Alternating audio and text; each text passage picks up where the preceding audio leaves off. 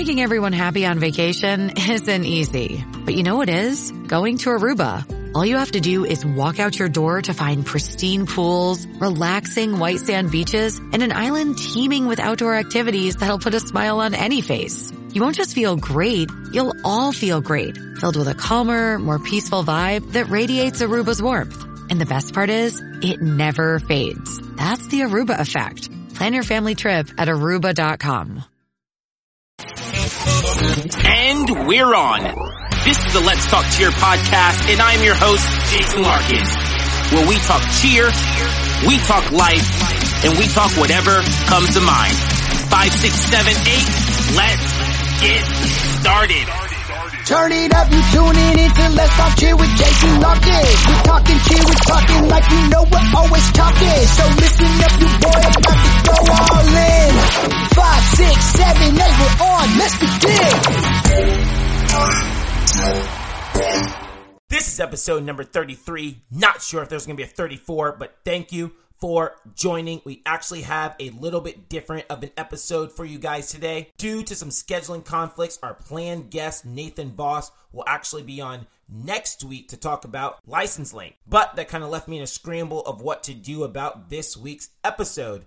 And then it hit me, Jeff Benson, author of the book Unblocked, The Walls Come Tumbling Down. He and I did an interview last year on Facebook for our American cheer families all about mental blocks and the book he wrote to help cheerleaders, parents, and coaches understand and resolve mental blocks and the mental hurdles that occur in competitive cheerleading. This is a must-listen to conversation, not to mention he has written a must-read book. But before we get into that, right now is your time to smash that like button. If you know someone struggling with a mental block, send this over to them. They will definitely get something out of it. And if you're new, we'd love for you to subscribe and check out everything we've got going on here at the Let's Talk Cheer podcast. But now that that is out of the way, here is my conversation with Jeff Benson. Thank you so much, Jeff, for joining us. Super excited that you're here. Through the years, I remember we had an athlete with a mental block a few years ago. It was 5 years ago. It was our first year at the gym. And I remember her just struggling and struggling and struggling. I remember you had this book, and I was just like, you know what? And that athlete ended up leaving the sport, and I never read the book. And I remember thinking, like, I should have read the book and, tried to prevent this from happening because, it obviously overtook her. And, the family just didn't want to, deal with it. And she ended up leaving the sport. And I remember just thinking, like, man, I wish I could have done more for this athlete. Because she loved cheer and she loved, she was what we call like a life. She looked like a lifer to me. Minus she couldn't get past this mental block. And she ended up leaving. And that's why I ended up ordering your book. And then we ordered like 8 of them. And wow. Yeah, anytime I saw right. Anytime I saw someone with a mental block, or like maybe even start to develop, I'd be like, hey, you should read this book. It's really good. And I just, I really did love it. And I remember, and I'm not even joking you, I remember thinking, I want to read this to our parents. I want to sit down and read through. I was like, but they're not going to sit through me reading a book to them. But I'm glad that we've got this opportunity to sit here and talk about it because I know that, that happens. None of us are impervious to this mental block. So I'm glad that you're here with us. We're very grateful for your time. So of course, is there anything you want to start with before I ask my first question? Yeah, I'm glad I'm here. I'm so happy and so glad that you reached out. I remember you were I have weird recollection of things. I was on the East Coast and you had called or texted about an athlete and you were like super passionate as a coach to wanting to support her. And I was like, I like this guy. This guy is like top notch. And then I kept seeing you at jams and events like that. And I'm like, all right. So when you reached out, I was like, oh, without a doubt, anything I can do to help. I love being able to support people who have similar value systems to myself. Yeah, glad to be here. Glad that you're here. All right, so kind of pulling these questions kind of straight from the book, so we'll just kind of walk through. But I guess the first thing is, what exactly is a mental block? Yeah. All right. Great question. So I define a mental block as a skill or skills that an athlete was previously able to execute with near excellent technique. I'm talking gymnastics technique. I'm not talking cheer technique. And unfortunately, what ends up happening is that athlete, despite having near perfect or near excellent technique, been able to perform it in front of hundreds of people, multiple venues. So at competition, multiple competitions, on your gym spring floor, another floor over there. And what happens is all of a sudden their nervous system, so I'm sure we're going to get to that, their nervous system overrides what their body can do, and no longer can they execute that skill anymore. They're experiencing what we would call a freeze response. Yeah. Okay, so a mental block, they've had to, do they really have to have performed it like at a competition for you to say, okay, now this is officially a mental block? Yes. All right. You're asking it's not a mental block because you've never performed this at a competition. Okay. So you're asking a good question. I apologize for making light and laughing because I realize when it comes to fear, there's so much that people don't understand. So just really quick, why would anyone want to listen to anything I have to say? Yes, I wrote a book. Yay. But more so than that, I have a master's degree in counseling psychology. I'm a licensed marriage and family therapist. I've studied the brain, the body, the connection, and I've been in cheerleading over 20 years. So essentially, I'm like bringing those things together today to help you parents, athletes, other coaches, if you're on, to learn a little bit more about what's happening inside the brain. So why did I apologize? Because I realized that for me, a mental block is not a problem. I don't see a mental block as the emotional turmoil that a lot of people experience. Not that I want to discount anybody's experience with a mental block, because I realize they really wreak havoc. You talked about this athlete 5 years ago. She loved cheerleading. It was like her sport. She was a lifer, and she quit because she could not handle the disappointment, I'm guessing, or what was necessary to overcome her fear. Yeah. So let's get back to your original question. Yes, I would say no, you cannot say you have a mental block if you've never performed this skill in front of people. If you've not been under the pressure of or the expectation of executing that skill with lots of skills before it, lots of skills after it, in front of lots of people, it's not a mental block. You have fear, just like normal, rational fear. The thing that really separates a mental block from just like fear, and I'm sure we'll get into it, a mental block is unrealistic fear. Like, you own this skill. I was totally about to age myself. I was about to be like, if Dominique Dawes couldn't do that tennis ring, wow, Jeff, you are like way out of touch. Simone Biles. It's surprising, right? I look so young, but yeah, let's get real. If Simone Biles was all of a sudden like, I can't do a standing tuck, that's what I'm talking about as a mental block. There we go. It's not a random question. I have some questions written down. I obviously know that some questions will pop up through the conversation. Yep.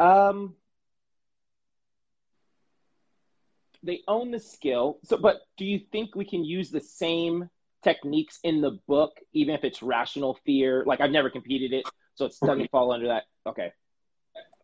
Yeah, you're asking a phenomenal question, because essentially what we're doing is, when talking about mental blocks, we're talking about fear.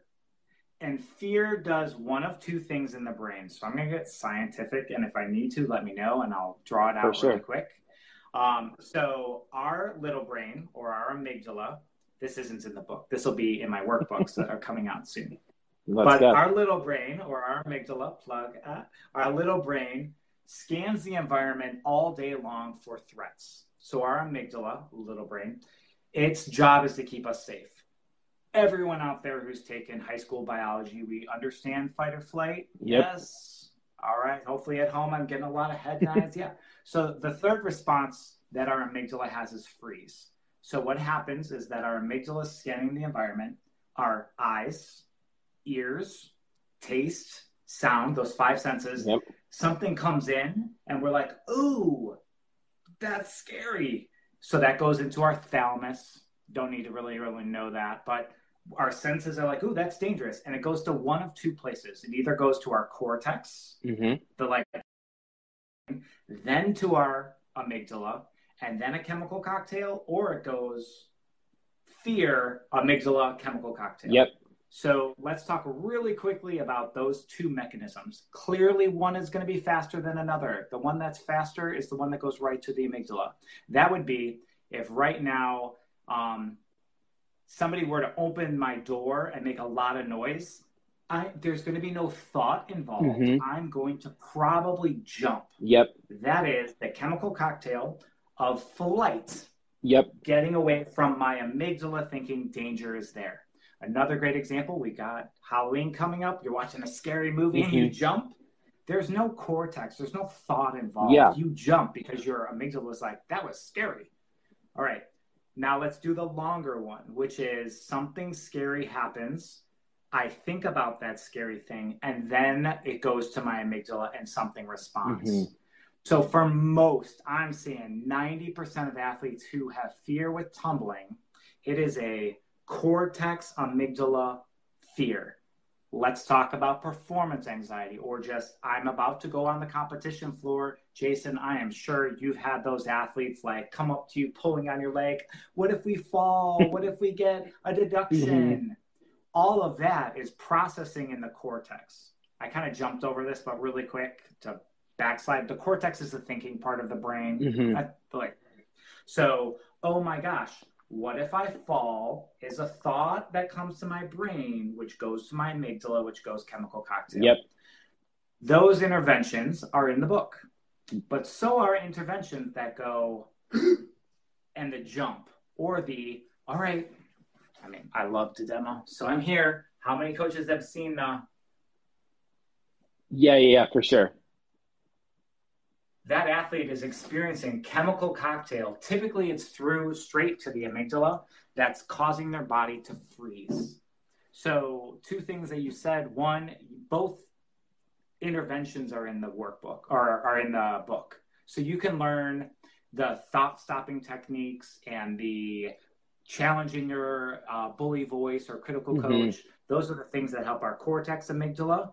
For those athletes who might think they have a mental block, but they've never performed it in front of a group of people, you're experiencing pressure. Yeah. That's totally okay.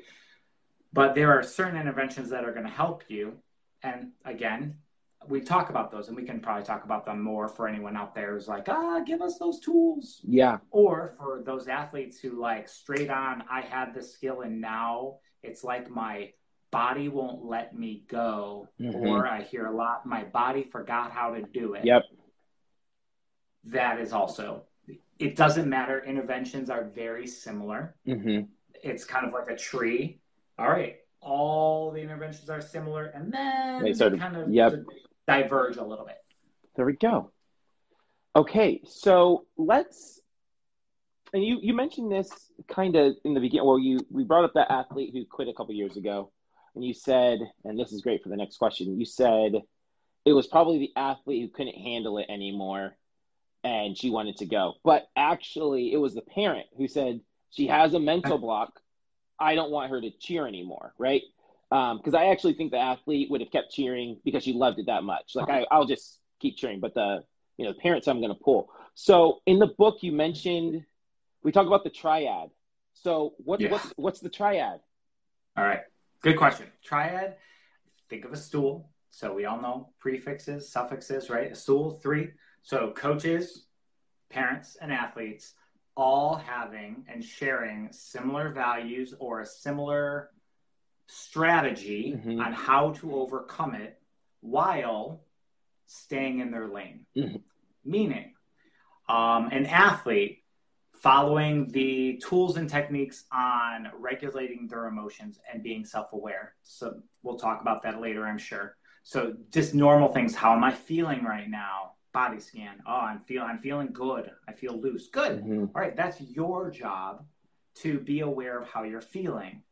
Okay, a parent's job, your job is to, my guess, all you parents out there, put a little heart if you agree to this. You would be happy when your child leaves your home.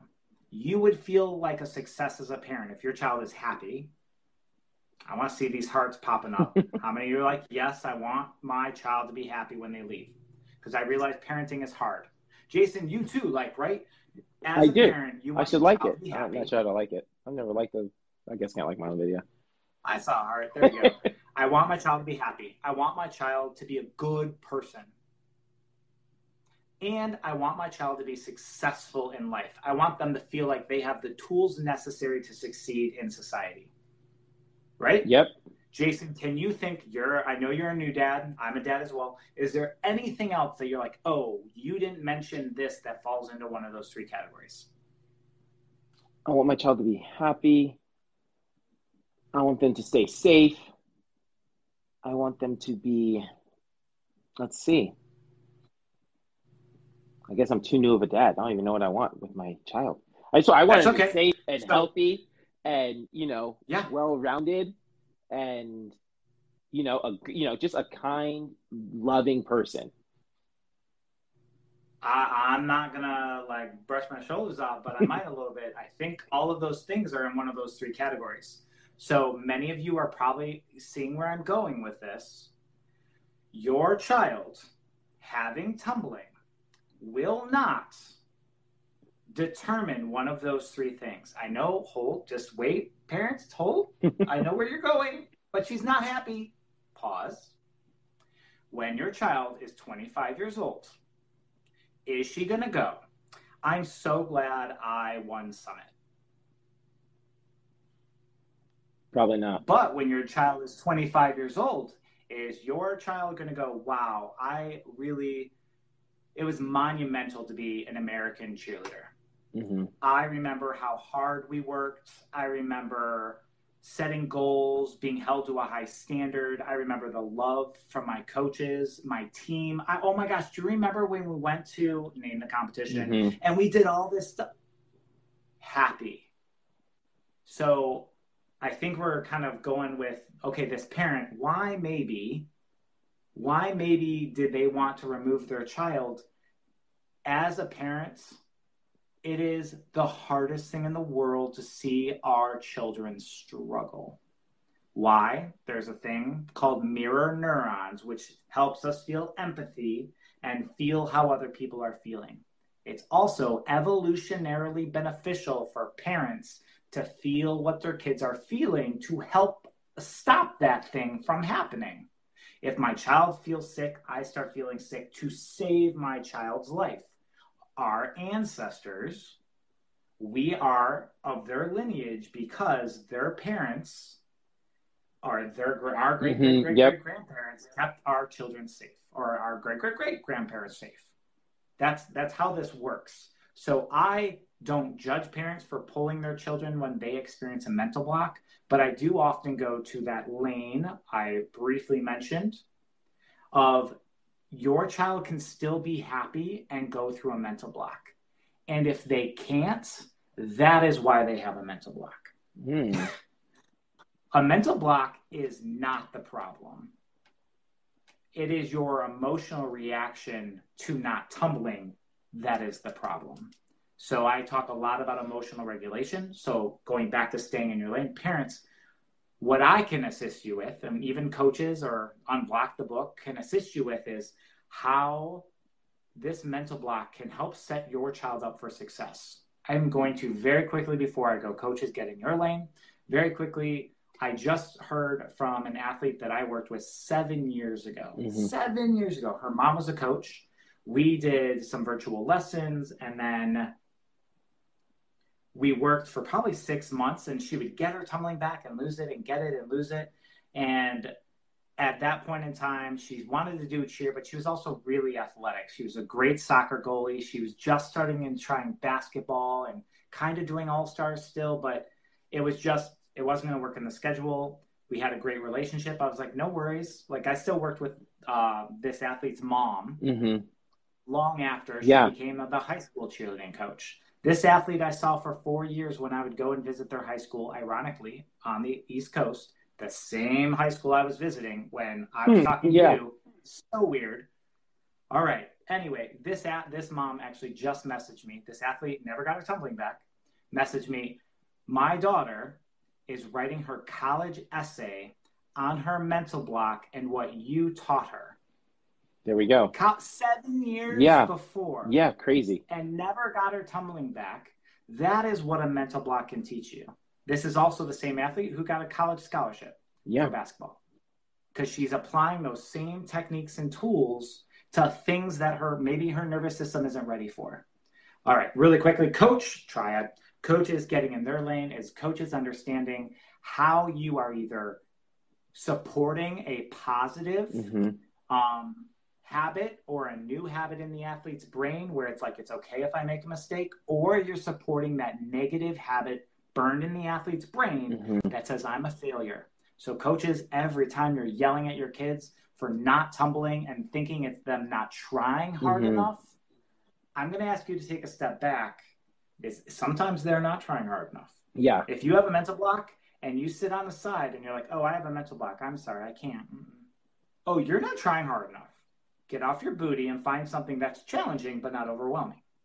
But most coaches, it's, we need that last tuck. Yeah. Do it now. You had it at choreography. Do it. You are only supporting and burning that shortcut in the athlete's brain of, I'm a failure. Look, now my coach is mad at me over something they have no control over. Yeah.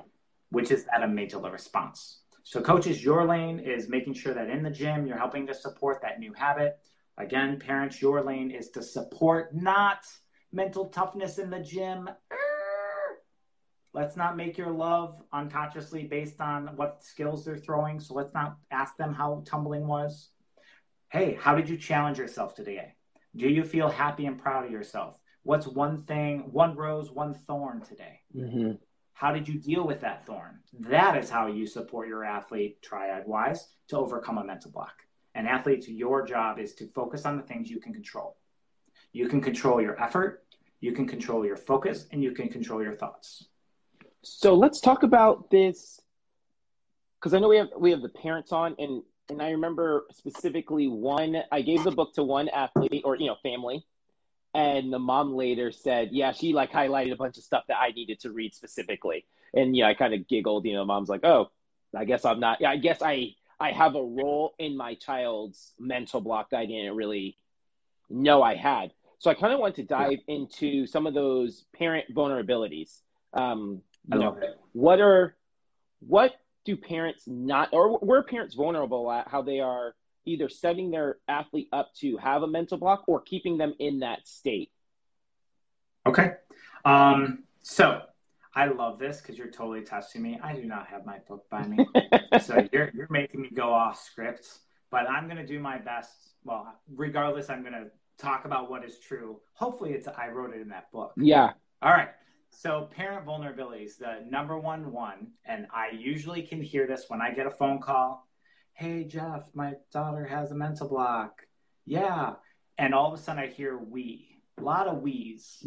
So that vulnerability is when we as parents are having a really hard time separating ourselves from our child. That is a huge vulnerability to a mental block. So what does that mean?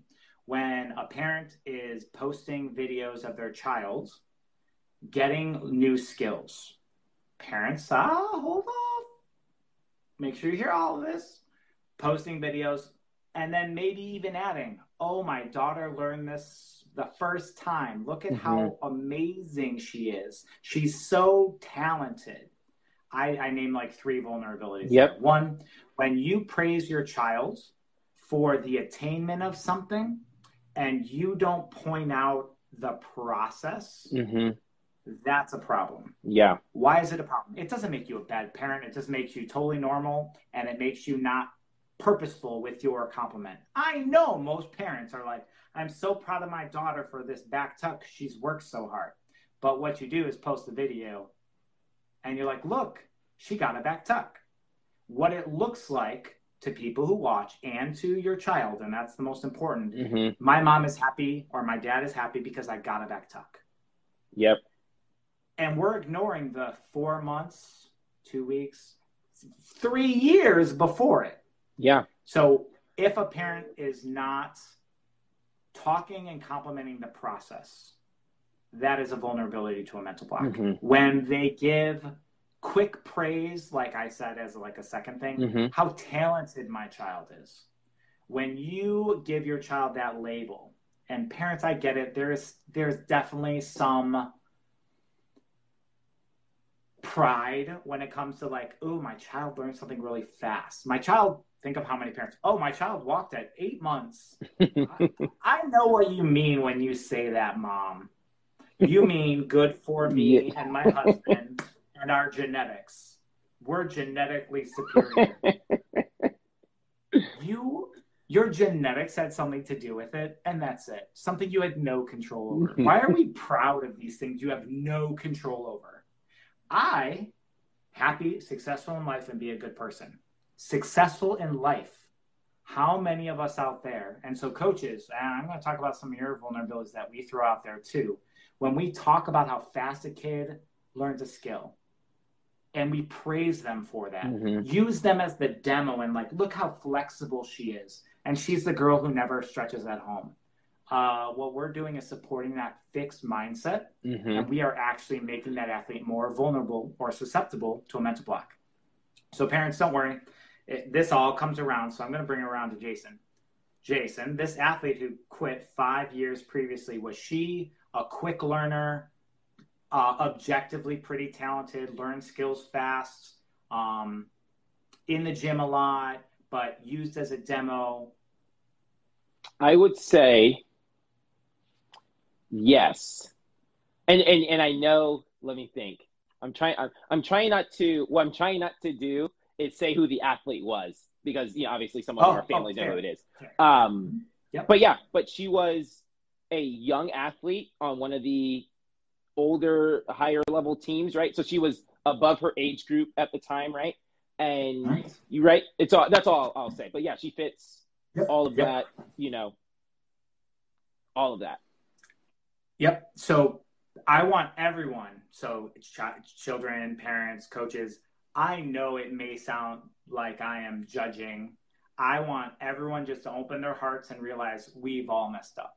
I've mentioned I've been in cheer for well over 20 years. Don't think that now that I'm on this side of the camera that my 2 decades of cheer experience were who I am today. I yelled, I screamed, I berated. I did so many horrible things that I regret. I can't change any of those things. I can't. As much as I'd like to go back in time, I cannot do that. So parents, you may be feeling guilty. Jason, other coaches, you may be feeling guilty about things that we've done in the past. I think it's Maya Angelou who says, oh goodness, see how well I do.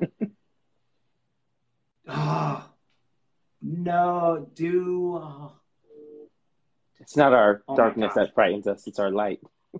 That was some other quote. No, but that's a good one. Something about know better until we know better, do better. What does someone help me out? I'm Maya Angelou. Know better. Know better, do better. Oh, come on. When you know better, do better, it's way better than that. Oh, do the best you can. Do the best you can until you know better. When you know better, do better. Yep, there we go. That is life philosophy, especially within a growth mindset, which is a precursor to overcoming a mental block. So the opposite is that fixed mindset. Yep. We're talking about vulnerabilities. So not just a parent vulnerability or a coach vulnerability. It's also an athlete vulnerability. So really quick, fixed mindset is the belief of wanting to be perfect, talented, being a natural, wanting to, and worried about how other people view us. So we are so concerned with how much talent, intelligence, and ability we have. We're constantly trying to make sure that people are impressed by us. cheerleading, as much as I love this sport, and I do think it contributed to me being a good person and successful in life in so many ways, I let it wreak havoc on my mental state. Because who excels quickest in cheer? Those who are perfectionistic, those who don't stop and they just do it when they're hurt and injured and they just keep going. Those nitpicky OCD types are often the people who succeed in cheerleading. The things that create a fixed mindset. So I'm just going to throw this out here. What we need to do in this sport is purposefully coach with a growth mindset. I promise you, I could get better, if not the same, better results than a fixed-minded coach. I promise you. Yeah. But fixed-minded is how most of us were coached. For sure. Perfection. And we say perfection all the time. That is a vulnerability to a mental block. So I know I kind of went roundabout. So if you need to rein me in a little bit on vulnerabilities, please do. It's the balance is hard. Because I remember reading that, and even if we go back to the vulnerabilities about, hey, my child is so talented, or, look at this kid. And I remember I had to specifically change the language I use when an athlete got a new skill. And I still do it to this day. And I remember I said it earlier this week and thought, I'm going to talk to Jeff later on this week. And a kid did, like, her back handspring or back tuck for the first time or something like that.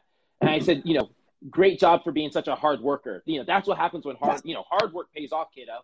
And it's such a hard thing to go back or to use that language, to try specifically, not just to say great job on getting your tuck or great job on getting your back handspring, to say way to work hard and do that. And it's weird because you said, because cheerleading is such we're really just talking to coaches now, but it is such a perfection sport that I struggle with the balance of the fixed mindset, because we're talking about hitting perfect routines, and the growth mindset, because it's about, hey guys, we want to make sure we want to try to live up to our potential. We want to be the best that we can be personally, and not worry about the scores and all those things. So it's definitely a weird balance in cheer. And you say it in the book, in basketball, there's an expected amount of turnovers that should happen. So if you make a turnover, it is what it is. You can still go win the game. But in cheerleading, we are really trying to do perfect routines. And it's a really hard thing to balance. And I can only imagine how much harder it would be for me to balance if I hadn't read your book, trying to be the best coach I could be, still demanding, perfection, more or less. Excellence from your athletes. For sure. But yeah, so when parents post their back tuck or their layout or whatever they get and say, great job, Susie, for getting your tuck, or look at my child for getting her tuck, that contributes to the fixed mindset. So I know we kind of talked about it, but I want to talk about, the fixed mindset and the growth mindset. Well, we're going to turn on light before we lose me. Yeah, no worries. All right. So really quick, mindset is a concept developed by Dr. Carol Dweck. So all of us Californians, she's a Stanford psychologist, 30 years of research in trying to find out why some people are able to succeed, and while some people, despite being super skilled, talented, fall short of their potential, like Jason was saying, and literally 3 decades. So Dr. Carol Dweck wrote a book called Mindset. A lot of great research studies. It's a wonderful, actually very quick read. Essentially, she defines mindset as the way in which we think about our talents, how good we are, our ability, how quickly we can do something, and our intelligence, how smart we are. And she found that there are 2 ways that people have a tendency to think. They have a tendency to think with a fixed mindset, which means unconsciously, everybody, unconscious. My abilities, talent, and intelligence are limited or fixed, meaning from birth or just in general, I have only a limited amount of potential. an example of a minded response or something somebody might say if they're being fixed-minded. I'm just not good at. Mm-hmm. Everybody put a thumbs up if you've ever said, I'm just not good at math, spelling, driving, I'm just not flexible, I'm just not good at. That is fixed-minded. Why? Because you are saying you have a certain amount that you can do. Mm-hmm. It almost becomes an excuse of like, why am I not stretching? Well, I'm just not flexible. I'm not flexible, yeah. Oh, so think about it. Why am I not tumbling? I just have a mental block. No. There's still lots of things you can do. Mm-hmm. Maybe you can't reach your full potential yet, but there's still lots that you can do. So I see fixed-minded as perfectionistic. When you compare yourself to other people, when you feel threatened by others, all of these are very fixed-minded in nature. Feel free to like rein me in on like, hey, what would be fixed-minded? Parenting or athletes? Because I have lots of examples. I just don't want to. Well, let's go there. Let's it. go. Yeah. How do parents contribute to a fixed-minded or child? Yep. So I'll give a great example of something that I experienced with an athlete. I'm going to be giving you the example of growth-minded, but think of how many parents would just respond, which unconsciously would be a fixed-minded support of an athlete. So I was talking to this athlete, let's call her Jenna. I was like, Jenna, tell me your rows of the week. She's like, I got 100% on my math test. Think of how many times we've heard something like that. Mm-hmm. I've got a good grade on. My very first question, not reaction, first question was, tell me, how long did you study for that math test? And with pride and a great big smile, I didn't. Mm-hmm. I immediately, lovingly, but immediately, oh, Jenna, I'm really sorry to hear your teacher didn't challenge you. That makes me really sad that you're not growing your brain and they're not giving you stuff to challenge you. Mm-hmm. And she looked at me like I was an alien. Yeah. Like I was offending her. Like, what? I do it? I'm like, I didn't say you didn't do anything. I just said you didn't have to work hard to get an A. I would rather have you, Jenna, work hard and get a B. Why? Mm-hmm. Because if you knew how to work hard, if you knew what it was like to study for 4 days and still get a B, this mental block would not be a problem. Mm-hmm. That is often what happens with a lot of athletes is that they are gifted, genetically gifted, talented. They've learned skills quickly. They haven't had to work super hard. Not that they don't work hard, but they don't have to work as hard to go as far. Mm-hmm. And then all of a sudden something happens. They don't have any template on what hard work and determination and grit is. And they see it as I've hit my peak. And that's why we have that emotional turmoil. So that would be kind of the fixed-minded, like, oh no, I can't get over it. Growth mindset is seeing failure as opportunity. Growth mindset is hard work, determination, perseverance, asking people for help, worrying and focusing on your personal improvement versus what is my worth based on other people. Let's do a cheerleading one that happens often around May. Oh, I better not make level 2 again. I have to make level 3. Why? Are you saying level 3 athletes are better than level 2 athletes? Well, they have more skill.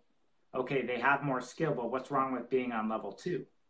Well, I want to be, if I'm on level 2, at least I want to be on seniors. Why? Why is seniors level 2 better than junior level 2? Well, because they're older. All of these are fixed-minded things. Why? They're labels. Growth mindset would literally be, what's the opportunity? Oh, I didn't make a level 3. Got it. Why did I not make level 3? That was my goal. Pause for a second. You still get to be sad and upset and disappointed and whatever your emotions are. I'm not saying you can't feel them. Feel them, ladies and gentlemen. Feel them. But a growth mindset is going to experience setback and eventually go, all right, that's on me. I didn't make level 3 because I don't have all of my level 3 skills yet. Great mindset word, yet. So what am I going to do? all right, I did do privates that month leading up to tryouts, but I didn't do any privates at all during the year. I tried in 1 month to go from level 2 to level 3. Yeah, I got to own that. Yeah. So I'm going to do this season different. I am going to kind of like a slow simmer, improve my skills little by little, not try and procrastinate or do a hardcore press at the end. Hopefully that's helpful-ish. Yeah, no, perfect. So how does this, and I'm not sure if this is clear to the families, how does the growth mindset and the fixed mindset, how do those contribute to the mental block? Like, what do those have to do with the mental block? Okay. So if you have, I'm going to take a little pause, just overall Jeff philosophy theory. So I'm reading a book about being anti-racist. So I know I'm not trying to open a big can of worms, but it's a fantastic book. And one of the things that the author spoke about that was, let's stop talking about you are racist or you are not racist. Mm-hmm. And let's instead look at things like that act was racist. That doesn't mean you as a person have this huge label of like, you're awful. Mm-hmm. That was racist though. Yeah. I literally did that to my husband today. Yeah. He said something and I go, you added that person's, that he wasn't speaking English, mm-hmm. and that was not an important part of the story. Yeah. That was racist. For sure. I still love my husband. I still think he's a good person. I know he does a lot of anti-racist things mm-hmm. all throughout the day. But in that moment, he messed up. Yeah. And I'm going to let him know. Why did Jeff open that can of worms? I hope nobody feels too uncomfortable. I'm sure you're going to bring it back around. Here we go. Rather than thinking I am growth mindset or fixed mindset, let's think that was fixed-minded. Mm-hmm. That thing right there, when I say perfect, that was fixed-minded. That doesn't mean you're an awful, terrible person. It doesn't mean that you have the scarlet letter of fixed or words, fixed mm-hmm. mindset on your head. But for real, that was fixed-minded. Yeah. When you are comparing your child to other children, I get it. It's normal. It's natural. It's still fixed-minded. And fixed mindset is a one-way ticket to disappointment, frustration, and overall, eventually for most kids, a mental block. Mm-hmm.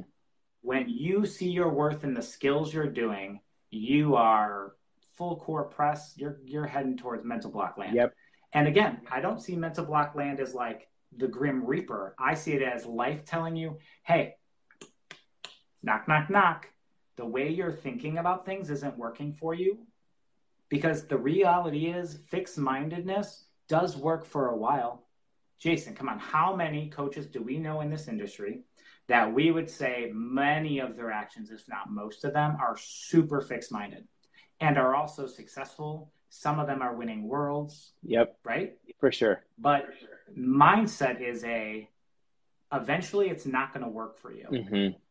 If I know some of them, like, yeah, when I ask them how they're feeling, they're stressed all the time because literally they feel like they have a guillotine to their neck. Mm-hmm. If their kids in practice fall, they unleash.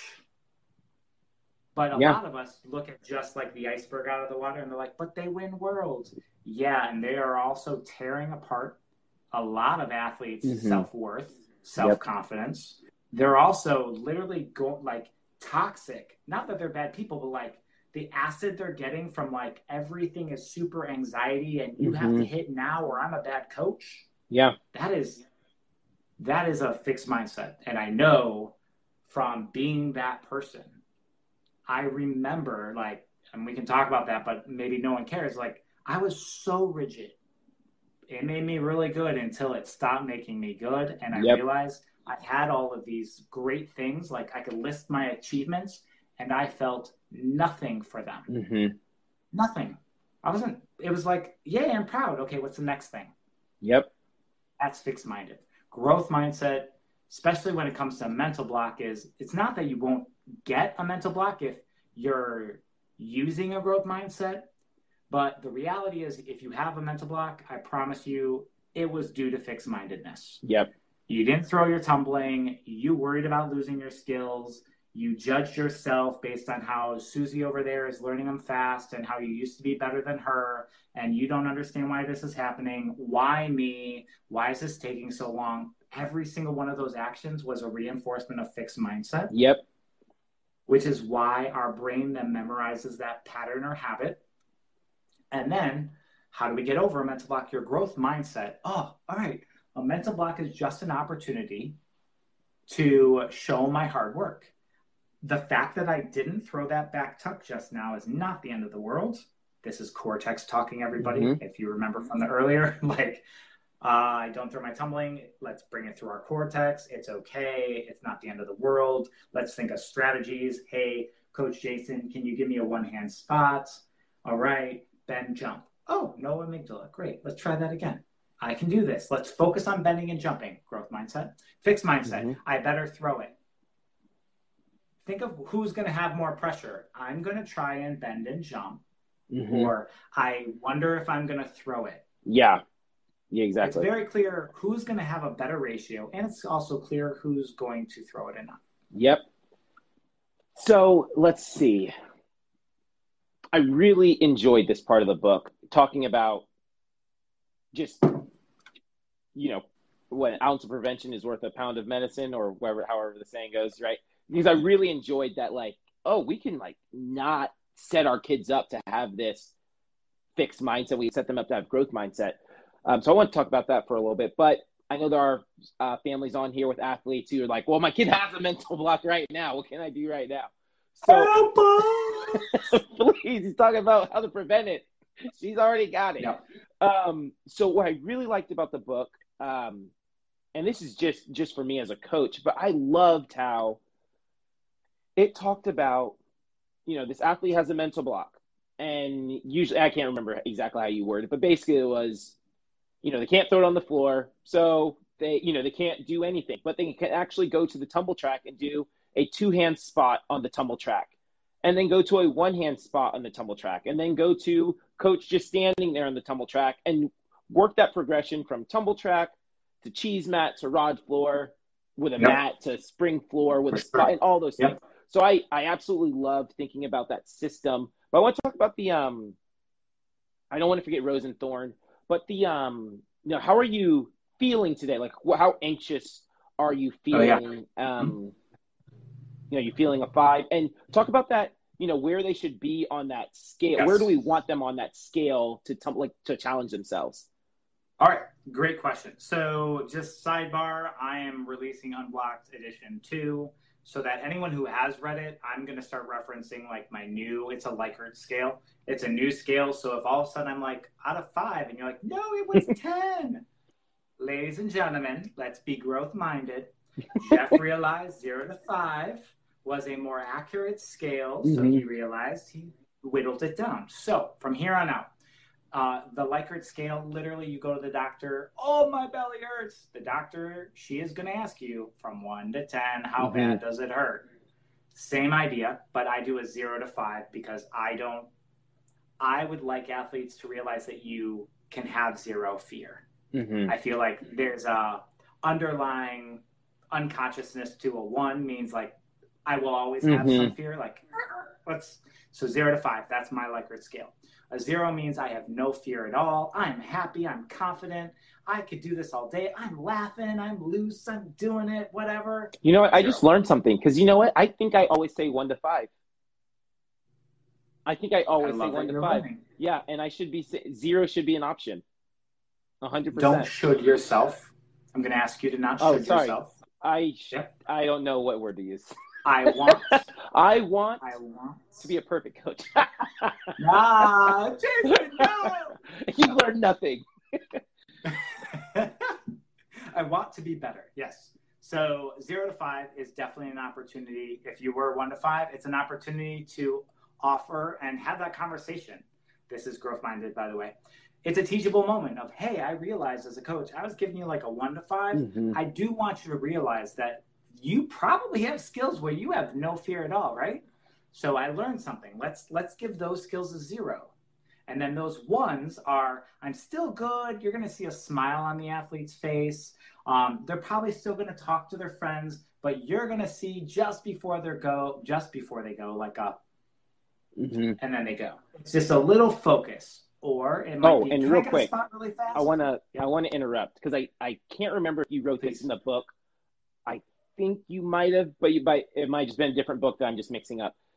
But it's important for us to admit our failures to the kid. Like, it's important for me to say, always, hey, I've been giving you a 1 to 5, and I should have been giving you a 0 to 5. That's my bad as a coach. I would have preferred to give you a 0 to 5. I would have preferred don't to give yourself. you. Don't should myself. I'm learning something. Was that in the book? Did you put that in the book? I don't think I did. Oh, you should. That's something I have learned in life. It's a good one. The total sidebar: words are really, really powerful and important. For sure. And so you'll notice even when I speak, it's not that I'm trying to be perfect, but I want to say what I mean. I want to be impeccable with my word.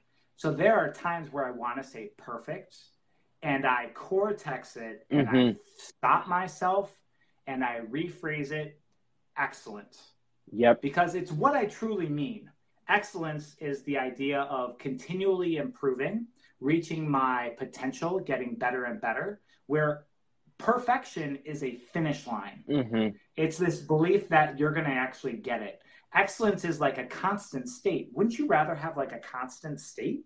Like, oh, I get to be proud now. Oh, that was excellent. Great. Let's do a new challenge. Let's do something even harder versus that was perfect. There's nothing wrong. Super growth mindset versus fixed mindset. So words are important. That is why, if anyone's like, why is he like keep talking about shoulds and perfect? Yep. Words are important. Words have value. And our brains memorize them, whether we want to or not. It's unconscious. All right. Real quick. So remind me one more time. What do I say instead of should? Oh, say what's true. What is true? I wanted to. Should I say wanted to? I wanted to. I could have. I was giving you a scale of 1 to 5, and I realized I could have been giving you a 0 to 5 because a 0 implies, that there's no, or that, right. Okay. So one of the things that you said, which I tried to give an example of, but you did an awesome job of being poignant and very purposeful with it, which was like, yes, we want to admit our faults. When I talked to you about like, hey, what you might want to say with an athlete from 0 to 5, 1 to 5, that wasn't like a joke. I literally say that stuff to kids all the time. I say it to my own daughter. I say it to my husband. Like, I messed up. So here's an example from Jason confronting an athlete. Look, I realized that I've been using a scale of 1 to 5. I was excited. This is a growth mindset reframe of fixed mindset rather than I was disappointed. I was excited to learn and realize, oh yeah, there are things we have no fear. So let's change our scale from 1 to 5 to 0 to 5. There we go. Parents, I hope you guys are taking copious notes. This is great stuff. This stuff like blows me away. I have no idea if anyone else is like, oh, this is very, I'm like blown away. So, okay. I don't know what we're talking about. Fear and the Likert scale. We were at 1. Okay. There we go. Okay. So, just really quick. 1 is I'm still good, but oftentimes at a 1, Jason, you know this. Can I mark it really fast? Can I just do a round off really quick? That's almost a telltale sign that's a 1. Again, there's nothing wrong with any of these numbers. Like just, okay, it's a 1. And we want our athletes, kids, to be self-aware of these emotions and fear level. Because fear is not a light switch. It's not on or off. Fear is kind of like a pot of boiling water or a pot of water. As we put it on the stove, it slowly gets hotter and hotter and hotter. And then we see steam, and then we see bubbles, the simmer, and then it boils. That's fear. Yep. Because when we believe fear is a light switch on, off, we believe we either have fear or we don't, and that's not how our amygdala works. Well, sometimes it's how it works, but we'll talk about that later. All right, a 2 is almost always this. So I'm checking, rechecking. I'm trying to see if I'm safe. A 2, you're going to see like a blank expression. Very rarely is there a smile. For the first time ever, I have an athlete who, when she is at a 2, her telltale sign is she laughs. Very interesting. But usually it's like stone focus, because a 2 is a great big challenge for the cortex to keep the amygdala at bay, or to keep our lid on. A 3 is the 2 kind of magnified. The way I describe a 3 is when we have these 2 voices in our head. Think of like an angel and a devil from the cartoons when we were kids. So the angel on our voice is like, you can do it, go, think of strategies. And the little devil on our shoulder is like, you're going to fall, you can't do this. What if you don't go? You're a failure. So these 2 little voices are like 50-50. That's a big sign of a 3. Also, a little note, based on my, not scientific, but just experience, a 0, an athlete's going to throw a skill every time. A 1, they'll throw it about 90% of the time. Hear what I said. Even at a 1, every once in a while, an athlete's not going to go. Almost always based on focus. A 2 is 75% of the time, the athlete is going to go. That means 25, 1 out of every 4 times, they're going to have that jerk freeze response. A 3, 50-50, like can go, can't go. It's like a wrestling match in their brain. A 4 is when it's like way more devil voice, way more arguing. You're going to see, I can't do it. Come on, go. This is a big one that I've heard recently. Count really loud, like you're mad at me. Count for me. Like they want to pressure. This isn't all athletes. That's really based on your genetics. Nope, sorry. That's not what I mean. I want to be impeccable with my word. Not genetics. It is your, give me a second. Temperament. Okay, there we go.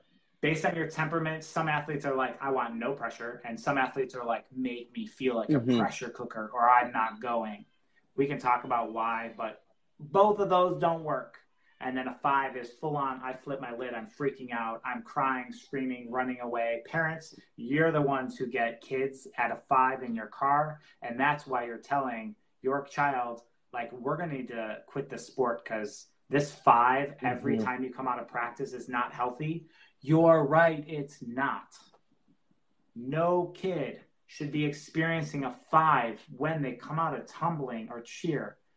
They will sometimes.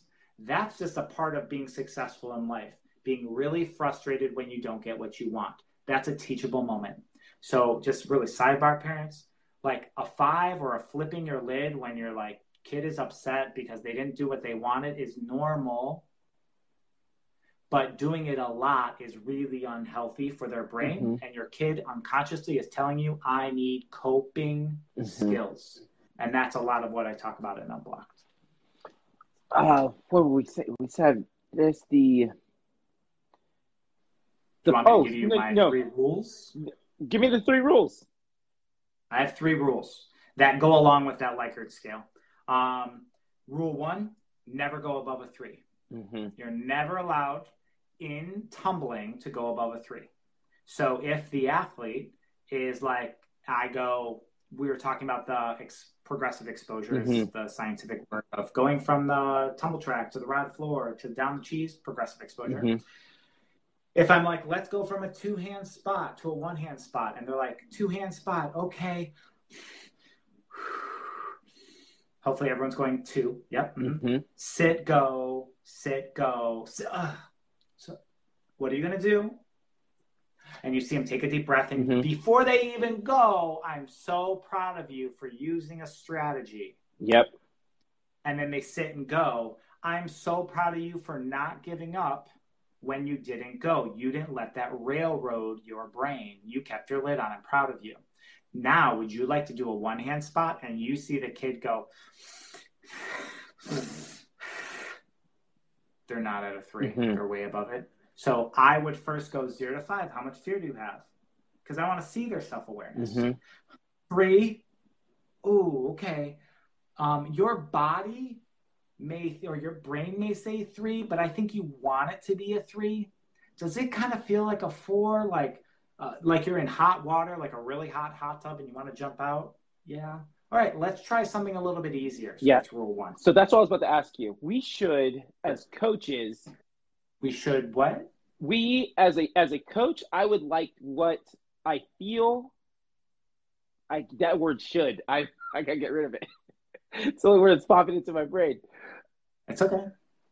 But I'm thinking. So what it sounds like you're saying that when I'm looking at an athlete, dude, that word should. I don't know what other word to use. Say what you want to say, and I'll rephrase it for you. Okay, thank you. You're welcome. That when I see the athlete and I go, hey, on scale of 1 to 5, how do you feel right now? And they say, I feel a 2, and they're huffing and puffing. It would be, I should just go, no, we kind of look like we're at a 4. I shouldn't just take their word for it. I don't think I should. I hear you asking, what would be the best route to take? Sounds good to me. Should. Is that it's going to kill me. It is what I mean. Okay. So what I often do, I sometimes do 1 or 2 things, but the 90% of the time, I will respond with an athlete when they say a 2, and I'm still developing a rapport with them. Tell me what makes you say that is a 2. Mm-hmm. Because they're wrong, probably. But what I'm doing is giving it as an opportunity. I hope every time someone hears opportunity, they're like, growth mindset, ding, ding, ding. Mm-hmm. Yes, you're right. This is an opportunity for them to like scan their body. Why do I think this is a 2? I don't know. Okay, so then why did you say 2? I don't know. And if they start like, I don't know, sidebar, one big thing that happens inside of our brain when those chemicals start getting released is that we stop being able to think of things we normally would. Mm-hmm. How many kids out there have been in class and your coach is like, what count is that on? And you're like, I don't know. It's because you're like trying not to flip your lid. Your body is just trying to stay alive. Mm-hmm. I know it sounds ridiculous, but that's what your body sees that question as, life or death. So when I'm asking you a question and you can't answer it, sometimes you just don't know. So I don't know doesn't mean always, but I don't know often means I'm now stressed out. Mm-hmm. So I heard you say, I don't know a lot. What is I don't know a sign of? Stress. So if you say I don't know a lot, let's be objective. What do you think? I don't know. What does that sound like, 0 to 5? Ooh, that sounds like a 4 or 5. So I'm thinking you may be at a 4. I could be wrong. The growth mindset. I could be wrong. You are the expert on your own body. But let's go with that's a 4. What do you think we could do to get your fear level lower? And if for some reason I was wrong and what I give you is too easy, we just go right to that one spot. 30 seconds? Which is way better than jumping up to a 4 and being wrong. Mm-hmm. Why? Because when that chemical gets released in your body, athletes, you have, for some athletes, it's like 30 seconds to get that chemical out. Some athletes, it takes over 30 to 40 minutes. Mm-hmm. That's your private lesson. Yeah. You really want that button to get pressed in the back of your brain, your amygdala, to like flush that chemical that you're not getting out for 30 minutes? No. Stay below a 3. Rule 1. Rule 2, I promise they won't be this long. You have 3 misses. You're allowed 3 misses in a row. Even if your fear level's a 1, if you miss 1, 2, 3 times in a row, I ask athletes, you should, I ask athletes to go down a progression. Yep. Let me give you an example. We are on the floor doing standing tucks, and the athlete freezes on the first, freezes on the second. Hey, wait. All right. Aaliyah, 0 to 5. How much fear do you have? 2. You sure? Yep. Okay, go ahead. Try your final one. Aaliyah, what do we do next? Not what should, what do we do next? I want to, not I should. I want to get assistance so my fear level drops. Okay, what would that look like? How about a 1-hand spot? Okay, let's try it. Yep. 0 to 5, how much fear? Oh, 0. Okay, so 0 means it's too easy for you. What could we do next? How about a one-finger spot? This is progressive exposure I talked about. Yep. For everyone who's really studious and has been with us since the beginning, all right, sensation comes in, cortex, amygdala. Progressive exposure is straight amygdala, which is the harder thing to stop. So we use progressive exposure to keep the amygdala at bay. Just side note. Okay, so let's try a one-finger spot. And all of a sudden, she doesn't go. You see her take a deep breath. Oh, stop, Aaliyah. High five, girl. And I would probably shake her a little bit. Why? Because it helps get that chemical starting to get released. Think of a dog after they freeze. They shake it off. Same thing. Shake it. All right, Aaliyah, you got it. Let's do a dance. I love that you took a deep breath. You thought of a strategy. Growth-minded right there. Remember? We want to point out the actions of growth mindset, not you are, and the actions that are fixed-minded, not they are fixed-minded. Yep. All right, so I'm like, yeah, good job. All right, so we try and do it a second time. She freezes again. Aaliyah, 0 to 5, how much fear do you have? Well, I had like a 1, but now it's a 2. Oh, I love your self-awareness. You realize that your fear level is increasing. Is it increasing because you feel more fear or you're more frustrated? I'm mad at myself. I would probably even at that point go, Aaliyah, how about you tell me what you feel when we do a one-hand spot? Why don't you do a one-hand spot really fast? Bend, jump. Let's do 4 fingers. Bend, jump. Let's do 3 fingers. Bend, jump. 2 fingers. I think we found our sweet spot. Yeah. And then we go to 2 fingers. So 3 misses in a row. Go down a progression. Yep. Last rule, 10 seconds. You get 10 seconds to throw the skill. I do not put you on a stopwatch, but when I'm like feeling awkward, when my mirror neurons go fire, fire, fire, anxious. All right, walk away, Leah. Walk away. Yep. Shake it out. And so the rule is you have to jump up and down. You have to shake it out. Do a handstand. Go get a drink of water when you do not go for 10 seconds. Hopefully everyone right now knows why. The answer, because those chemicals are getting released and we want them to flush out of the body so that when Aaliyah comes back, she's more likely to have her lid back on. Yep. It also counts as 1 miss. Gotcha. Total sidebar, this is also a miss. That was 1 try. All right. Okay.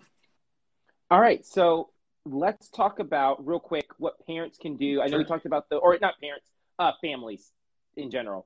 The at-home should do. I said should. I know. That's all right. The outside the gym strategies. I know we talked about it was really cool that you talked about lifting weights with your brain. If they challenge themselves at home, they can use those same strategies in the gym to help them get over the mental block. So remember, my personal philosophy is that I, as a parent, want my child to be happy, successful in life, and be a good person. To do that, ask anyone who is successful.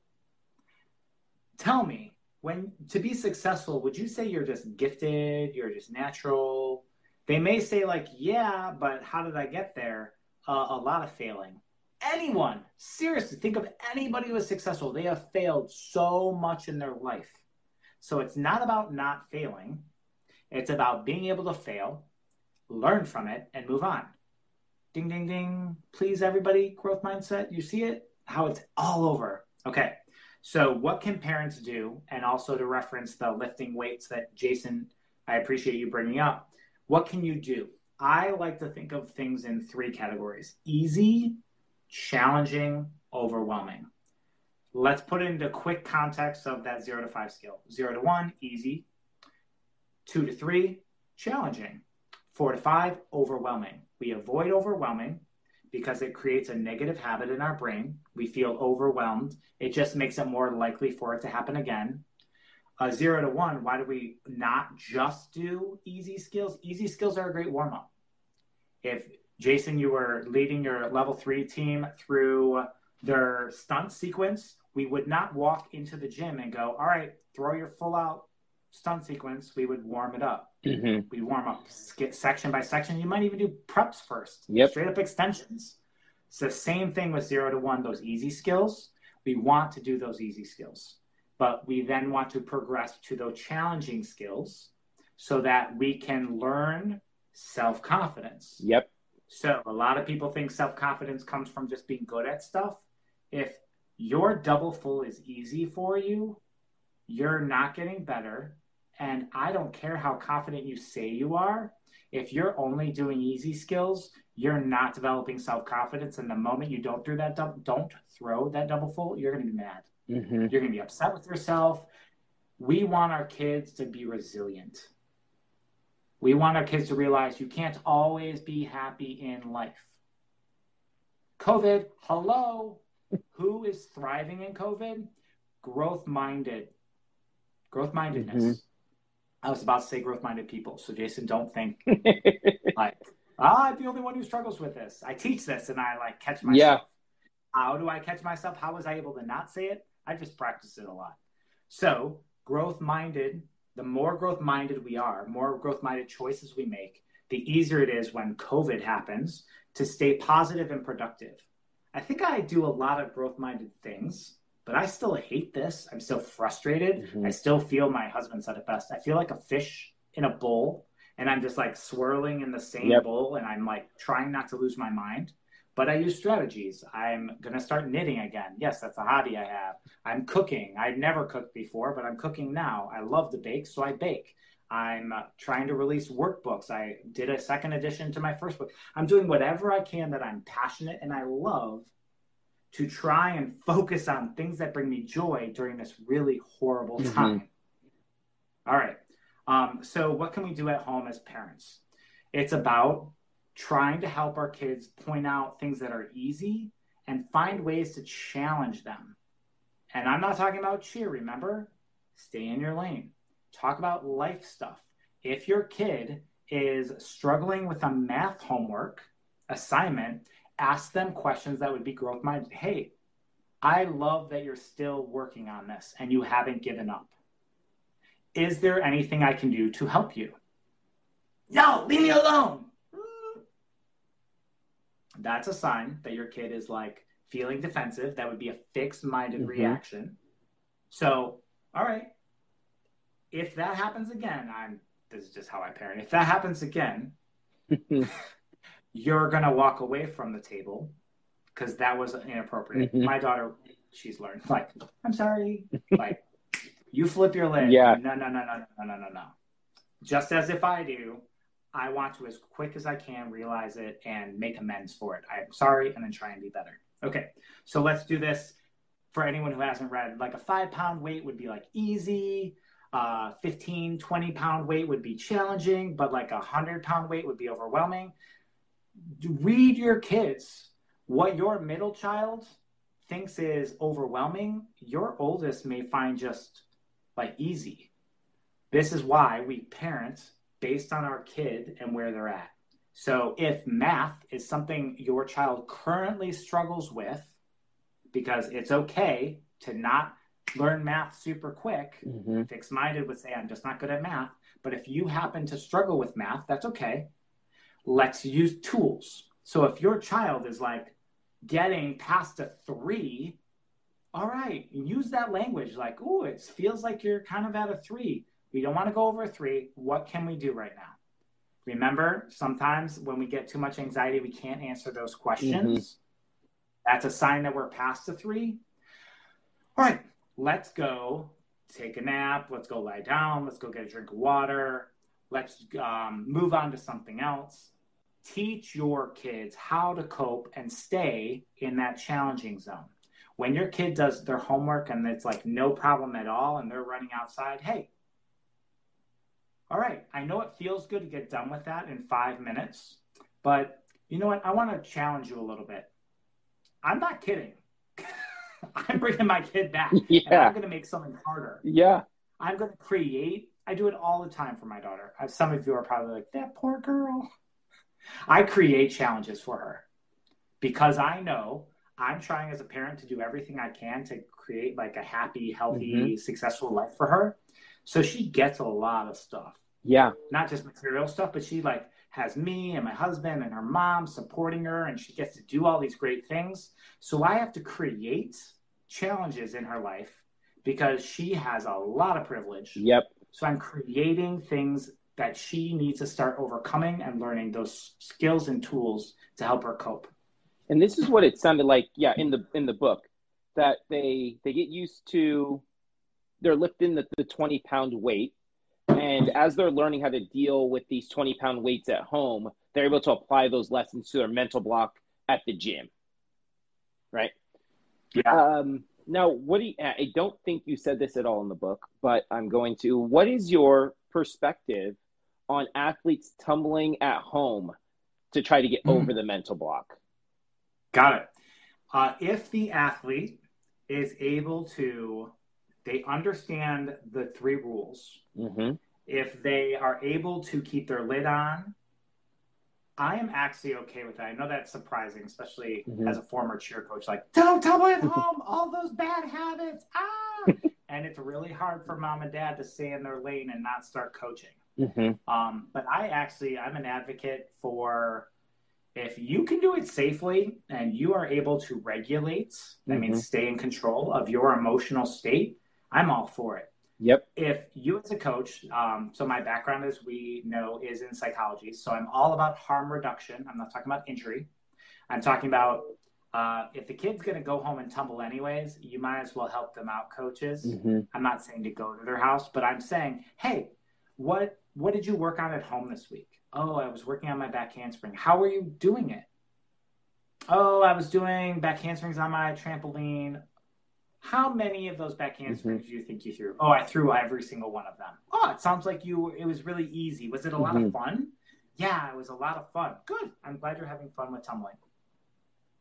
What I'm really checking for is like, I tried to tumble and then I just went out there and my mom was like, come on, just throw one. And then I like tried and I couldn't. So that doesn't sound like a lot of fun. Yeah. That sounds like it was kind of overwhelming, huh?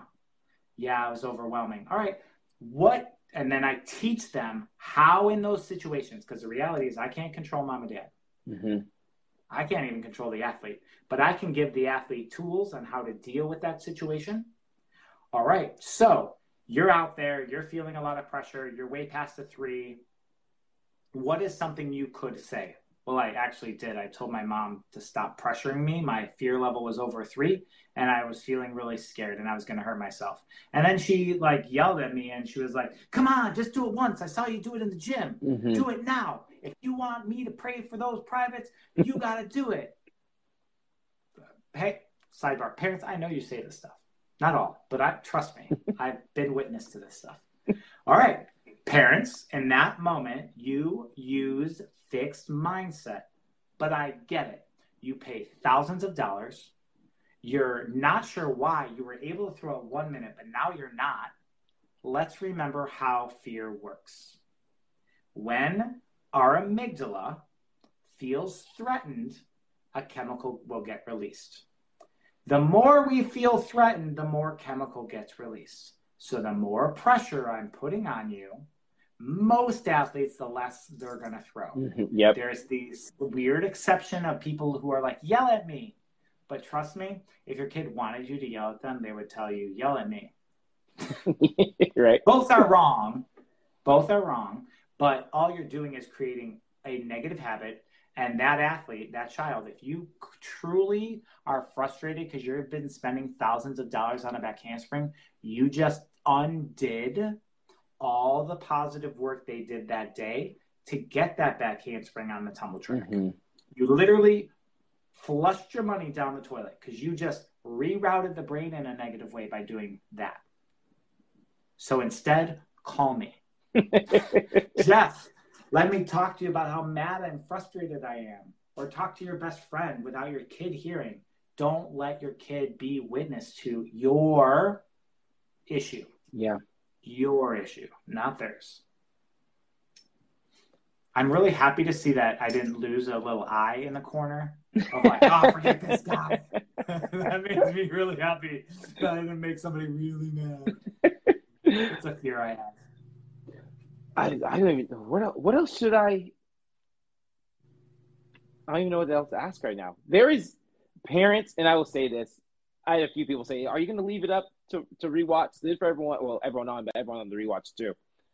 There is so much to unpack in this book, like so much to unpack in this book, and it's again, I read it 5 years ago, and this stuff is still like, in there. I thought it was.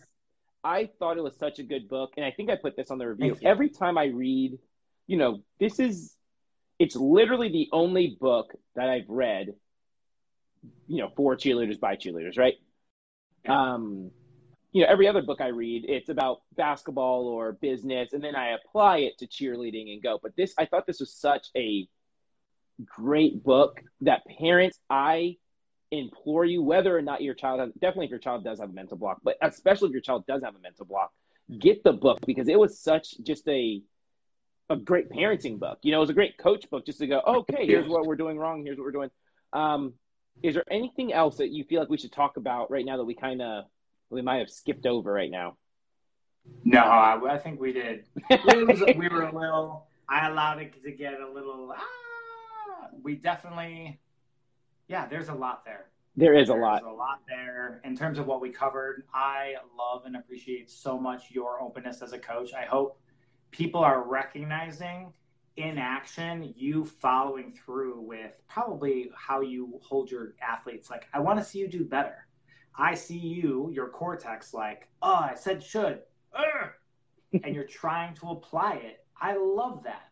That is, man, your parents are very lucky to have you as a role model for their kids who are showing in action the things that you're trying to get them to do. That's pretty phenomenal. Oh, you put that you just, you did it to me. And I was like, oh, it's in the book about the kids, and it's the growth versus fixed. But when we encourage, hey, you got an A on the test, then when they don't get an A, they fail. But when you say, hey, you worked hard, they continue to try to work hard regardless of their test score. Like, oh, my parents praised me for working hard, and even though I got a C, I'm going to keep working hard and keep studying.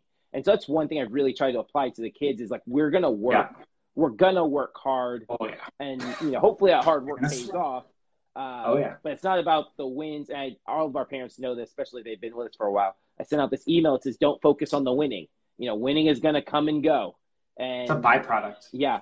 And sometimes we're going to be an awful team and still win the division, just because of whatever circumstances. And sometimes we're going to be great and lose, but we need to focus on the process and not, on that prize right there. But, Jeff, I appreciate you. Thank you.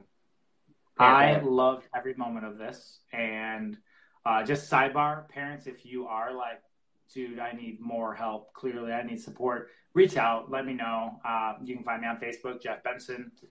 Feel free to reach out to me. Mind, Body, Cheer is the name of my company at gmail.com. And don't feel like, oh, I have to pay you. Like, just literally just ask. One of my big values in life is to be helpful. I just want to help.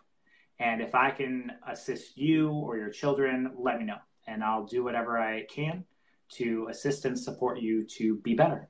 You're the man. When does the second edition come out?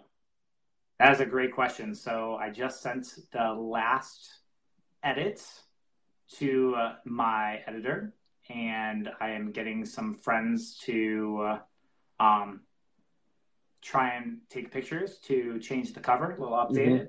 So my hope is end of October, middle of November. Oh, that's like now. Yeah. But what I'm really excited about are the workbooks. And the trilogy I want them to come out by the end of the year. Okay. We're going to make it happen.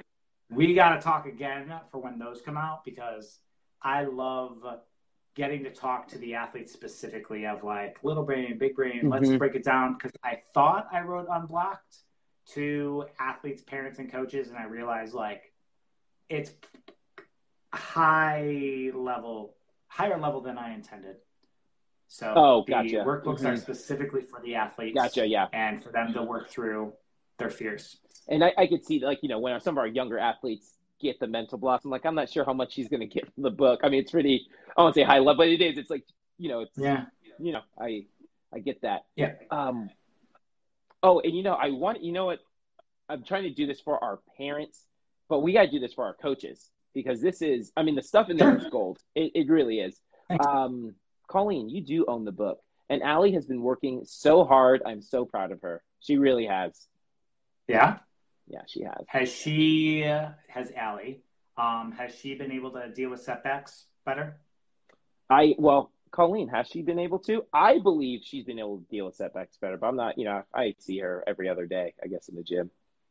Yeah, that's one of the big things that I've been reading and researching more are like, all right, here are the markers, because I hear over and over and over again, like, I want to see my kid get better.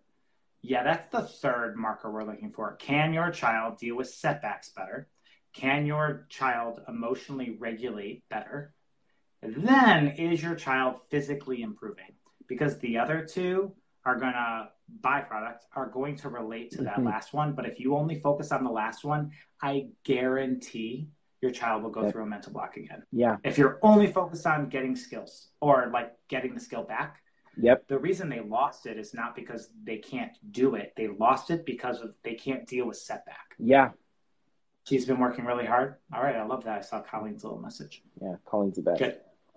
Okay. I love it. All right, Jeff. All right. Thank you so much for your time. You have an even better night. Yeah, my pleasure. See you, man. Bye. Again, huge shout out to Jeff for joining us on the show today. Hope you guys enjoyed it as much as I did. And if you did, hit that like button, share it with a friend. But until next time, 5, 6, 7, 8, we're out.